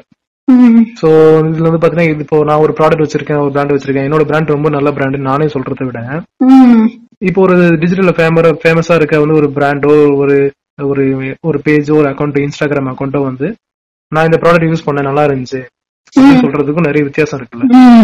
சோ உங்களுக்கு நிறைய ட்ரஸ்ட் டெவலப் ஆகும். அந்த சொல்றது மூலியமா நிறைய உங்க வேர்டு நிறைய ஸ்ப்ரெட் ஆகும், நிறைய பேர் அதை ஷேர் பண்ணுவாங்க, போகும். சோ இந்த மாதிரி அவங்களோட ஃபாலோவர்ஸ் எல்லாமே இது போகும், நான் இந்த பிராண்ட் யூஸ் பண்றது நல்லா இருக்கு அப்படின்ற மாதிரி. சோ இது நான் யூஸ் பண்றேன், இது யூஸ் பண்ற ஸ்ட்ராட்டஜி, இது ஒன் ஆஃப் த ஸ்ட்ராட்டஜி. இது கடைசியா பாத்தீங்கன்னா, நான் முடிஞ்சளவு என்னோட கிளைண்ட் கிட்ட ரொம்ப டிரான்ஸ்பரண்டா இருப்பேன். ஆமா ஆமா, இது நிறைய பேர் இருக்க மாட்டாங்க, பயப்படுவாங்க, நிறைய தெரிஞ்சுட்டு அவங்களே பண்ணிடுவாங்களான்னு நினைப்பாங்க. நான் அப்படி நினைக்க மாட்டேன். நான் நிறைய டிரான்ஸ்பரண்டா இருப்பேன், நிறைய எஜுகேட் பண்ண நிறைய ட்ரை பண்ணுவேன், சொல்லிக் கொடுக்க நிறைய ட்ரை பண்ணுவேன், நிறைய அவங்க பண்ற பிரச்சனைகளை நான் சொல்லுவேன் நிறைய. ஏன்னா அது நம்ம விஷயத்துல நல்லது. எப்படி பாத்தீங்கன்னா, அவங்களுக்கு ஏதோ ஒரு அண்டர்ஸ்டாண்டிங் இருக்கும் டிஜிட்டல் பத்தி, ஒரு தப்பான அண்டர்ஸ்டாண்டிங் இருக்கும் நிறைய விஷயத்துல, ஒரு அன்ரியலிஸ்டிக் இது இருக்கும். இதுதான் இது பண்ணா இது கிடைக்கும்ன்ற அந்த மாதிரிலாம் இருக்கிறாங்க கிளைண்ட். இன்னைக்குதான் காசு கொடுத்துருப்பாங்க, ரன் பண்ண ஆரம்பிச்சிருவோம், ஈவினிங் மார்னிங் போன் பண்ணி எத்தனை லீடு வந்துச்சுன்னு கேட்பாங்க. சோ அவங்களுக்கு நம்ம ரியலிஸ்டிக்கா நம்ம என்ன பண்றோம், இது எப்படி நடக்கும்னு புரிய வைக்கிறது நம்மளோட கடமை தான். நான் கிளைண்ட்டை தப்பு சொல்ல மாட்டேன், ஏன்னா அது அவங்க கத்துக்க வேண்டிய வேலை இல்ல, நம்ம சொல்ல வேண்டிய வேலை. சோ நான் என்ன பண்ணுவேன், சில ஃபார் எக்ஸாம்பிள் SEO எல்லாம் பாத்தீங்கன்னா உங்களுக்கே தெரியும் நினைக்கிறேன். SEO பாத்தீங்கன்னா மினிமம் 6 மாசம் 1 year பண்ணாதான் ரிசல்ட்டே வர ஆரம்பிக்கும். சில கிளைண்ட் பாப்பாங்க, ஒரு 2 month 3 month பே பண்ணுவாங்க, என்னங்க என்னோட சைட் முதல் பேஜ்லயே வரல, டிராபிக் இம்ப்ரூவ் ஆகலன்னு சொல்லி கேட்பாங்க. என்னோட ஒரு கிளைண்ட் கேட்டாங்களே, 15 நாள் SEO பண்ணிட்டு 16வது நாள் என்கிட்ட கேட்டாங்க, ஏன் இது வந்து வெப்சைட் ரிசல்ட்ல ஃபர்ஸ்ட் வரல. இது வந்து இப்ப இது யார் மேல தப்பு சொல்லுவீங்க? கிளையண்ட் மேல தப்பா, உங்க மேல தப்பா? This is clearly educating. I should have educated. அதுதான். சோ நம்ம வந்து கிளையண்ட வந்து ஸ்டார்டிங்ல எஜுகேட் பண்றது நல்லது. இப்ப நான் வந்து SEO கிளையண்ட் எடுக்கிறேன்னா சொல்லிடுவேன், பாருங்க சார், நீங்க 6 மாசத்துல இருந்து 1 year பண்ணாதான் உங்களுக்கு ரிசல்ட் கிடைக்கும். நீங்க 3 மாசம் பண்ணி ஸ்டாப் பண்ற மாதிரி இருந்தா அந்த அமௌண்ட் நீங்க போடவே போடாதீங்க, பண்ணவே பண்ணாதீங்க. 3 மாசம் பண்ணீங்கன்னா வேஸ்ட் தான், உங்களுக்கு ரிசல்ட் வராது. நீங்க சோசியல் மீடியா ட்ரை பண்ணுங்க, அதுதான் உங்களுக்கு இன்ஸ்டன்ட் ரிசல்ட் கொடுக்கணும்னு சொல்லிடுவேன். நான் அவங்க லாங்குவேஜ்ல புரியாம நிறைய எக்ஸ்பிளைன் பண்ணுவேன். எப்படின்னா, ஒரு கிளைண்ட் கிட்ட ரீசெண்டா ஒரு மீட்டிங் நாங்க சொன்னது வந்து என்னன்னா, சார் இப்போ வந்து இப்போ சோசியல் மீடியா வந்து பாத்தீங்கன்னா உங்களுக்கு வந்து ஃபீவர் டேப்லெட் மாதிரி போட்ட உடனே உங்களுக்கு வந்து ஃபீவர் சரியாகும், உடனே ரிசல்ட் கிடைக்கும். SEO வந்து பாத்தீங்கன்னா உங்களுக்கு வந்து சுகர் டேப்லெட், பிபி டேப்லெட் மாதிரி ஓவர் இயர்ஸ் நீங்க கண்டினியூஸா போட்டாதான் உங்களுக்கு வந்து அது கண்ட்ரோல்ல இருக்கும். சோ இந்த மாதிரி எல்லாம் நான் வந்து இதுதான் எமோஷனல் இன்டெலிஜென்ஸ்ன்றது இதுதான். சோ இந்த மாதிரி கிளைண்ட்டுக்கு புரியுற மாதிரி சொன்னா இந்த பாயிண்ட் மட்டும் சொல்லிட்டேன் வச்சுங்களேன், இது கிளைண்டோட மைண்டுக்கு வந்து உள்ள போய் உட்காந்துரும். அவங்க அடுத்தோட கேட்க மாட்டாங்க, SEO ரிசல்ட் வந்துச்சான்னு கேட்கவே மாட்டாங்க. சோ இது மாதிரி நம்ம கொண்டு போகணும் கிளைண்ட். சோ இந்த மாதிரி நம்ம நிறைய பேச தெரிஞ்சிருக்கணும். இதுதான் வந்து இம்பார்ட்டன்ட். இதுதான் நான் பண்ற 3வது விஷயம் வந்து இதுதான். அவங்களுக்கு புரியுற மாதிரி நான் ரொம்ப சிம்பிளிஃபைடா நான் சொல்லுவேன். போயிட்டு நிறைய எக்ஸாம்பிள் எடுத்து சொல்லுவேன், எடுத்துக்காட்டு எடுத்து சொல்லுவேன், அவங்களுக்கு புரியுற மாதிரி நான் புரிய வைப்பேன். அதனாலே வந்து பாத்தீங்கன்னா என்னோட கேம்பெயின்ஸ் எல்லாமே ஸ்மூத்தா போகுது, எதுலயுமே பெரிய லெவல் ப்ராப்ளம்ஸ் வராது. ஆமா, மிஸ்கம்யூனிகேஷன் இருக்காது, மிஸ்கம்யூனிகேஷனே இருக்காது. நம்ம டெலிவரபிள் கரெக்டா இருக்கும், கரெக்டான இடத்துல போயிட்டு இருக்கு. இதுல it's kind of nice to have this kind of a conversation because ஒரு என்ன சொல்றது, even as a digital marketer நானும் உங்ககிட்ட இப்ப பேசும்போது எனக்கு நிறைய நான் திருப்பி when I'm going back to my clients I'm saying okay, so நான் இதெல்லாம் தப்பு பண்ணிருக்கேன், நான் இதெல்லாம் இம்ப்ரூவ் பண்ணலாம் அப்படின்னு. இந்த லேர்னிங் வந்து நெவர் எண்டிங் ப்ராசஸ். எப்பவுமே நம்ம ஒவ்வொரு வாட்டியும் அடிப்படும் போதுதான் ஒவ்வொரு விஷயம் நம்ம கத்துட்டே இருக்க முடியும். இது அப்படியே போயிட்டே இருக்கு. என்னோட ஒவ்வொரு ஸ்டேஜ்லயுமே வந்து பாத்தீங்கன்னா என்னோட லேர்னிங் வந்து கத்துட்டேன்னு நினைப்பேன். அப்பதான் வந்து பாத்தீங்கன்னா ஒரு இடத்துல அவமானப்படுவேன், அப்பதான் தெரிஞ்சுக்கும் நம்ம இன்னும் கிளியரா பண்ணல. நான் ஒரு ஸ்டேஜ்ல ஒரு 5 years எக்ஸ்பீரியன்ஸ் இருக்கும்போது இன்டர்வியூ அட்டெண்ட் பண்ணேன். அப்போ வந்து எனக்கு எல்லா விதமான ஆடும் ரன் பண்ண தெரியும், ரிசல்ட் நல்லா வந்துட்டு இருக்கு, எல்லாமே எனக்கு பண்ண தெரியும். அந்த இன்டர்வியூல கேட்ட ஒரு கொஸ்டின் என்னன்னா, நீங்க எப்படி ஒரு பட்ஜெட் கொடுத்து டோட்டலா இது எப்படி நீங்க ஸ்ப்ளிட் பண்ணுவீங்க எல்லாத்துக்கும். அப்பதான் நான் அதுக்கு முன்னாடி வரைக்கும் ஒர்க் பண்ண கம்பெனி தான் பாத்தீங்கன்னா என் மேல ஒரு TL இருப்பாங்க, ஒரு மேனேஜர் இருப்பாங்க. அவங்கதான் வந்து சொல்லுவாங்க, இந்த ப்ராஜெக்ட்டுக்கு இவ்வளவு செலவு பண்ணு, இந்த ப்ராஜெக்ட் இவ்வளவு செலவு பண்ணு அலோகேட் பண்ணிடுவாங்க. நம்ம அதை வச்சு நம்ம ஆட் பண்ணி கொடுத்துட்டு இருக்கோம், பண்ணிட்டு இருக்கோம். சோ அந்த பட்ஜெட் அலோகேட் பண்றாங்க பாத்தீங்களா, அந்த நாலேஜ் எனக்கு இல்லாமலே இருந்துச்சு. சோ அப்ப அவங்க இன்டர்வியூல கேட்கும் போது எனக்கு இதுக்கு எவ்வளவு பட்ஜெட் போடணும், இதுக்கு எவ்வளவு பட்ஜெட் போடணும்னு என்னால இது பண்ண முடியல, அலோகேட் பண்ண முடியல அந்த டைம்ல. அப்பதான் தெரிஞ்சது நம்ம பண்ணிட்டு இருந்தது ஆட் ரன் பண்றது மட்டும் வேலை கிடையாது, இது பிளான் பண்றது வந்து ரொம்ப பெரிய விஷயம். சோ நம்ம ஒரு கேம்பெயின் பட்ஜெட் எவ்வளவு செலவு பண்றது முடிவு பண்ணணும், நம்ம ஃபிக்ஸ் பண்ண பட்ஜெட்டுக்குள்ள இந்த அமௌண்ட் முடிக்கணும், ரிசல்ட் கொண்டு வர்றதும் ஒரு பெரிய மேட்ரு. பட்ஜெட் நம்ம இஷ்டத்துக்கு ஃபிக்ஸ் பண்ணிடலாம், இது நான் 10,000 இதுக்கு 10,000 சொல்லிடலாம். பட் நம்ம சொல்ல ரிசல்ட் அந்த 10,000 கொண்டு வரதுதான் பெரிய விஷயமே. சோ அதுவும் நம்ம கொண்டு வரணும்னா நம்ம ரியலிஸ்டிக்கா நம்ம யோசிக்கணும், எவ்வளவு நம்ம கொண்டு வர முடியும்னு நம்ம கரெக்டான பிளான் இருக்கணும். சோ இந்த மாதிரிலாம் வந்து ஒவ்வொரு ஸ்டேஜ்லயும் நம்மளுக்கு வந்து லேர்னிங் இருந்துட்டே தான் இருக்கும். இது வந்து எனக்கு கிடைச்சது பாத்தீங்கன்னா 5 years எக்ஸ்பீரியன்ஸ்ல பாத்துக்குவாங்க. அப்ப நீங்க கேக்குற முன்னாடி கேட்ட கொஸ்டின்ஸ் எல்லாம் வந்து பாக்கும்போது நான் ஒரு 1 year ஒரு ஃப்ரீலான்ஸ் கோர்ஸ் முடிச்சுட்டு நான் பண்ணலாமான்னு கேக்குறீங்க. பண்றது வந்து எவ்வளவு டிஃபிகல்ட்டி இருக்கும் பாருங்க. கரெக்ட். அளவுக்கு ஒரு from my experience I really say, because ஒரு ரொம்ப எஸ்டாப்ளிஷ்ட் கம்பெனில போய் நம்ம வேலை பண்ணோம்னா ஒரு அந்த ஒர்க் ஸ்கோப் வந்து ரொம்ப சின்னது. கண்டிப்பா ரோலே குட்டி தான். அந்த குட்டி வச்சு நம்ம பெருசு நீங்க ரிப்பீட்டடா ஒரே ஜாப் தான் பண்ணிட்டு இருப்பீங்க. இந்த டைம்ல உங்களுக்கு ஸ்கோப் அதிகமா இருக்கு லேர்ன் பண்றதுக்கு. நீங்க சின்ன ஸ்டார்ட் அப்ல ஜாயின் பண்ணினாதான் உங்களுக்கு A to Z நீங்க ஹேண்டில் பண்ற மாதிரி இருக்கும். அப்பதான் உங்களுக்கு எண்ட் டு எண்ட் ஒர்க் ஃப்ளோவே உங்களுக்கு புரிய ஆரம்பிக்கும். அப்பதான் உங்களுக்கு வந்து ஒரு தனியா ஒரு ப்ராஜெக்ட் எடுத்து பண்ற ஒரு கான்ஃபிடென்ட் அங்கதான் டெவலப் ஆகும். I think this is like most of the people யாரெல்லாம் இப்போ டிஜிட்டல் மார்க்கெட்டிங் பண்றாங்களோ ஒரு காமன் டிஸ்கஷன் என்னன்னா, கண்டிப்பா அவங்களோட ஒரு ஃப்ரீலான்ஸ் ஜர்னில ஒரு பாயிண்ட்ல அவங்க கிட்டத்தட்ட எல்லாமே பண்ணிருப்பாங்க. கண்டென்ட் ரைட்டிங் பண்ணிருப்பாங்க, விட்டா பிரீமியர் ப்ரோ ஓபன் பண்ணி எடிட்டும் பண்ணிருப்பாங்க. அந்த அளவுக்கு ஒரு ரொம்ப ஃப்ளூயண்டா இருக்கணும்ங்கிற அவசியம் கிடையாது. ஆனா அந்த அளவுக்கு பேஸ் நம்ம செட் பண்ணி வச்சிருந்தோம், எல்லாமே தெரிஞ்சிருக்கிறது நல்லது. அண்ட் இதுல என்ன சொல், இது ரொம்ப நீங்க சொன்ன மாதிரி ஒரு highlight point what I want to say is being transparent. Because நிறைய பேர் ஏமாத்தலாம் இதுல. சோ ஏன்னா ஆப்போசிட்ல இருக்கிறவங்களுக்கு அவங்களுக்கு என்ன புரிய போகுது டிஜிட்டல் மார்க்கெட்டிங் பத்தி. ஏமாத்தலாம், ரொம்ப நாள் ஏமாத்த முடியாது, அதுதான் விஷயம். அவங்களும் உசாராடுவாங்க, 1 month 2 month பாப்பாங்க, ரிசல்ட் வரலாம், அவங்க ஏன் கண்டினியூ பண்ணாங்க. சோ அதனால ரொம்ப நாள் ஏமாத்த முடியாது.